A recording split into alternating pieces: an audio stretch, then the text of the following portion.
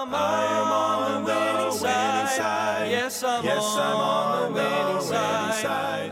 Hello, friends, and welcome to the Winning Side Podcast with Jeremy Coburnett, pastor of Victory Baptist Church in Roanoke Rapids, North Carolina. It is God's desire for His people to experience victory and to live on the winning side each and every day. We are so glad that you have joined us today and pray you will be blessed as you listen to today's edition of The Winning Side with Pastor Jeremy Coburnett. Thank you for joining us today. It is Friday, September 9th, and what a beautiful day. I walked out of the house this morning and I was amazed at just how beautiful the weather was, and the sun is shining outside today, and it's a great day. Every day is a great day when you know the Lord, but what a beautiful day outside in the weather, and I hope you're enjoying that. I do want to welcome you, those that are listening today by way of radio, 95.9 FM. And you say, well, I'm listening by radio. I thought that was the only way. Well, that's one way. That's a main way that people listen. But we also have a few other options. So if you're ever away from the radio, you can listen on our radio app, which is an app you can download on your phone or on your tablet. Also, we are online, Voice for Victory. You can find that online and you can listen 24 hours a day. We also have a podcast. So the winning side, this broadcast, is put in podcast form, and you can listen to that just like any other podcast. You can go back and listen to that. If you ever miss out on a few days and you want to get caught up, you could do that. And then you can also watch us online on Facebook. And we have our live stream going through our Facebook page, Victory Baptist Church, and then this is the Voice for Victory radio page.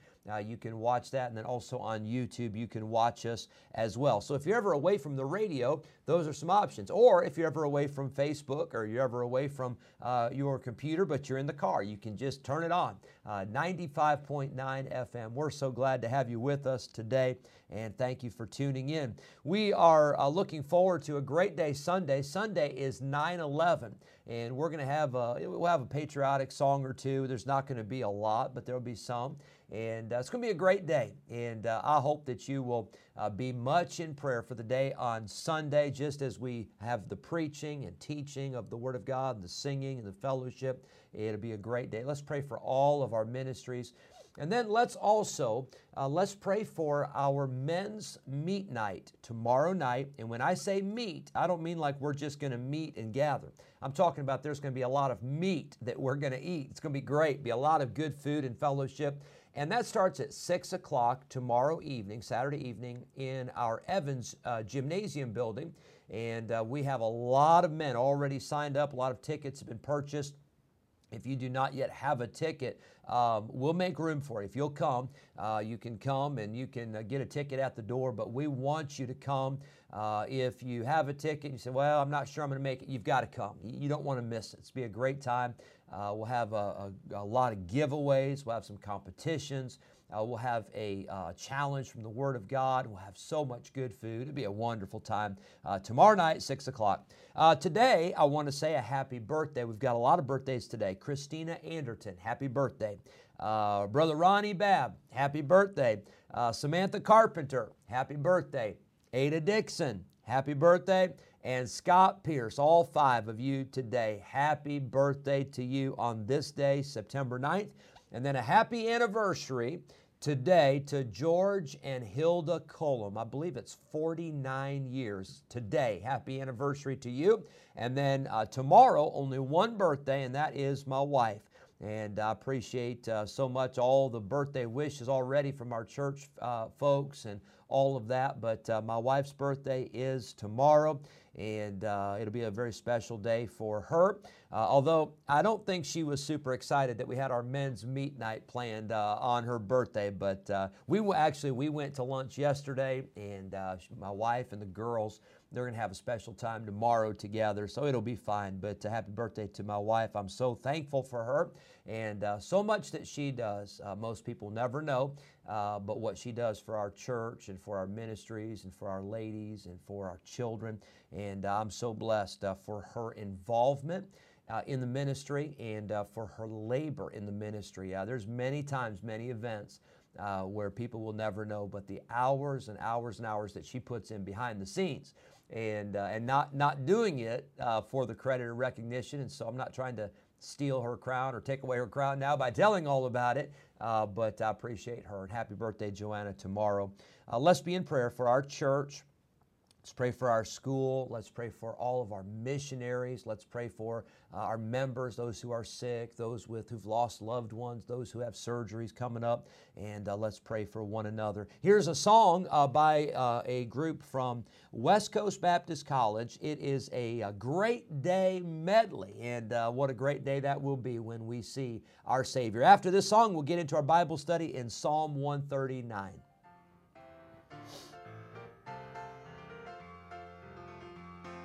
There is coming a great day, and it won't be very long, when all the saints are gonna gather around God's throne. We're gonna feast on milk and honey, sing and have a good time. There is coming a great day, when the Lord returns for His bride. I know not the day, nor do I know the hour, when the Son of God will return in all of His glory and power. It may be in the morning, it may be night or noon, but I can tell by looking at the signs that His coming will be very soon. There is coming a great day, and it won't be very long, when all the saints are gonna gather around God's throne. We're gonna feast on milk and honey, sing and have a good time. There is coming a great day, when the Lord returns for His bride.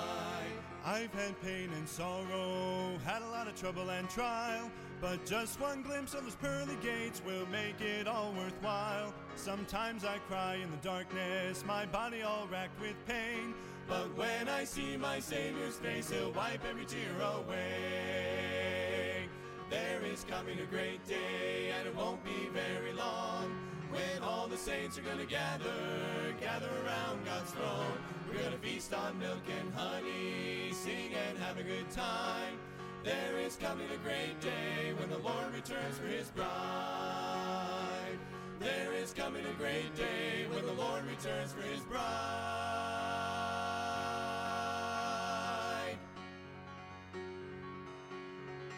In that great getting up morning, fare thee well, fare thee well. In that great getting up morning, fare thee well, fare thee well. In that great getting up morning, fare thee well, fare thee well. In that great getting up morning, fare thee well, fare thee well. They'll be shouting on the hills of glory, shouting on the hills, yes, shouting on the hills. When we reach that land of which we've heard the story, they'll be shouting on the hills of God. They'll be shouting on the hills of glory, shouting on the hills, yes, shouting on the hills. When we reach that land of which we've heard the story, they'll be shouting on the hills of God. Oh, what singing, oh, what shouting, shouting on the hills, shouting on the hills. There is coming a great day, when we're shouting on the hills of God.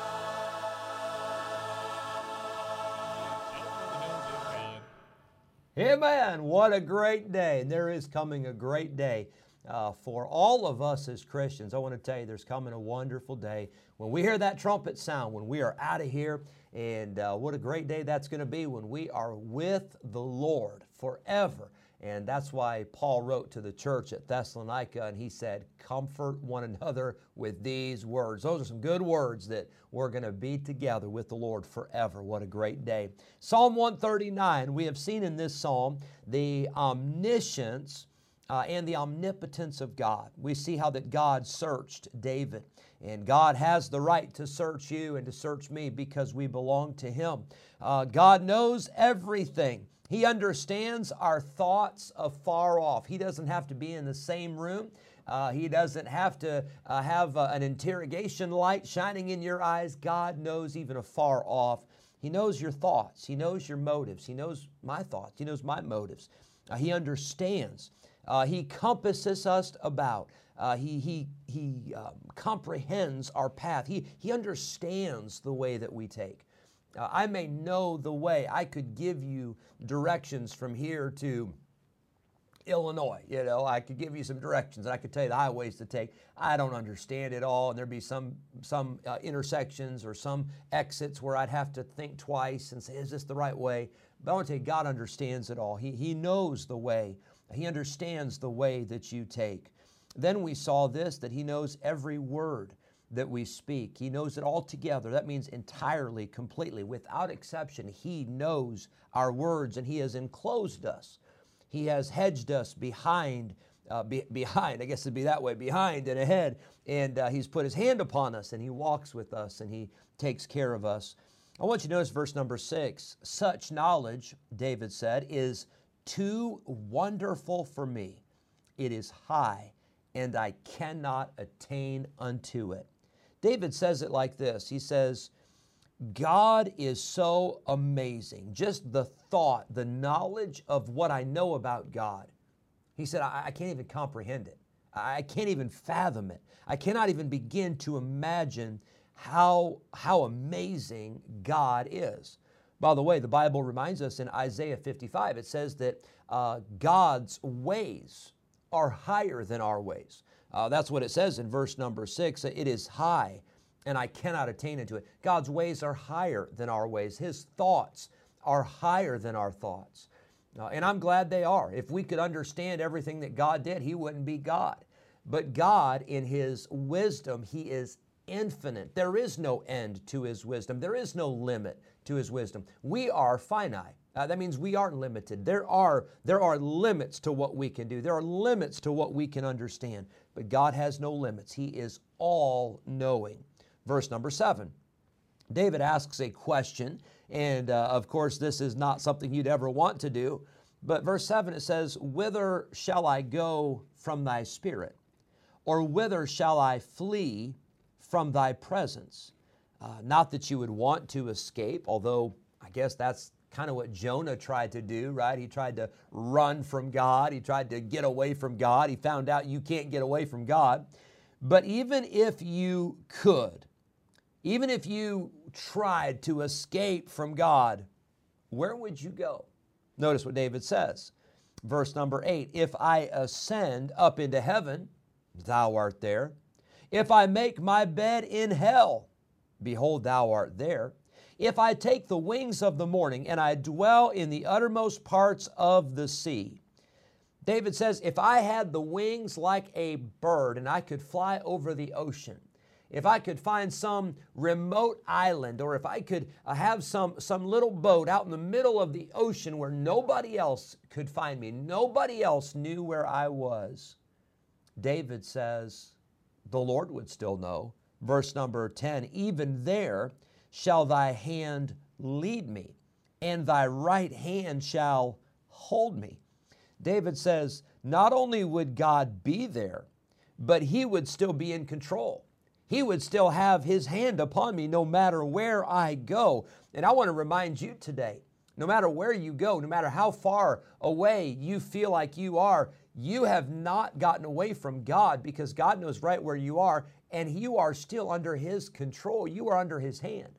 The question is asked, where shall I go? Whither shall I flee? Where are you going to go? David even says, if I make my bed in hell, behold, Thou art there. Can I tell you, whether it is heaven or hell, God is aware of what's going on. And not only is He aware, but God's omnipresence means that God is everywhere. Let me remind you, hell is not off limits for God. He has the keys of hell and of death. He has authority. He has power over hell. He has a jurisdiction that stretches everywhere and anywhere, and not just on our earth, or not just in our galaxy, but in all of the universe. God is in authority. He is in control. Verse number 11. If I say, surely the darkness shall cover me, even the night shall be light about me.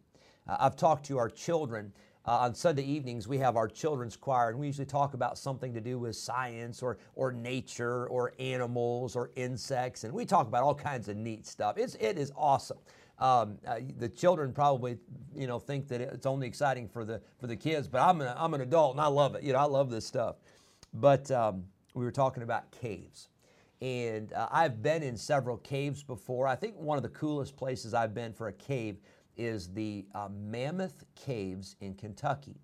The Mammoth Cave system is the longest cave in the world. They've explored up to, I think it's 400 miles of cave, and they know there's still more they haven't even explored. Now, the largest cave, we just learned about a couple weeks ago in Children's Choir, the largest cave is a place in Vietnam. And this cave has actual caverns that could fit an entire city block, and that city block could have buildings that were 4 stories high. I mean, we're talking about, this place it's massive. You could fly Boeing jets through these caverns. Not that you would, but you could. They're so massive. And so that is the largest cave, but the longest cave system in the world is the Mammoth Caves. Well, you know what they do in those caves? If you've ever been in a cave, they'll take you down there, and they'll make sure you're holding on to a rail or holding on to something, and they'll say, all right, turn off all your cell phones, turn off flashlights, whatever, and on the count of 3, we're going to turn off the lights. And they turn off the lights. You cannot believe how dark it is deep down in a cave. You literally cannot see your hand in front of your face. It's almost scary. It's darkness that you can just about feel. Well, here's what David says. I'm going to go somewhere that's so dark that the darkness is going to cover me. The darkness is going to hide me. But verse 12, David says, but yea, the darkness hideth not from thee. God can see in the dark. God can see through the dark. The darkness hideth not from thee, but the night shineth as the day. The darkness and the light are both alike to thee. Now let's think about this. There are some things in this life that you cannot see and I cannot see, not just physically, but spiritually. There are some things we can't figure out, but I'm glad there is nothing that is out of God's sight. There is nothing out of God's control. There is nothing that is out of His reach. And David says this, he says, my God is omniscient. He knows everything. He is omnipresent. He is everywhere. And whether it's a dark time in your life or not, God knows what you're going through. God loves you. He'll take care of you. And the darkness does not affect God. God sees, God knows, and He is in control. I hope you have a great day, and I hope you have a great weekend. We'll look forward to a great day on Sunday, and then we'll be back Monday to pick up where we left off with Psalm 139. God bless you. Have a great day. On the winning side. Yes, I'm on the winning side. Thank you for joining us today on the Winning Side Podcast with Jeremy Coburnett, pastor of Victory Baptist Church in Roanoke Rapids, North Carolina. If today's episode encouraged you in your Christian life, would you consider sharing this daily podcast with a friend, a neighbor, maybe a family member, or a coworker? We are grateful for your help in spreading the good news of Jesus Christ. If we can ever be a help to you in any way, please let us know by calling or texting us at 252-308-4600. Thanks again for listening today, and we look forward to having you join us again next time on the Winning Side Podcast with Jeremy Coburnett.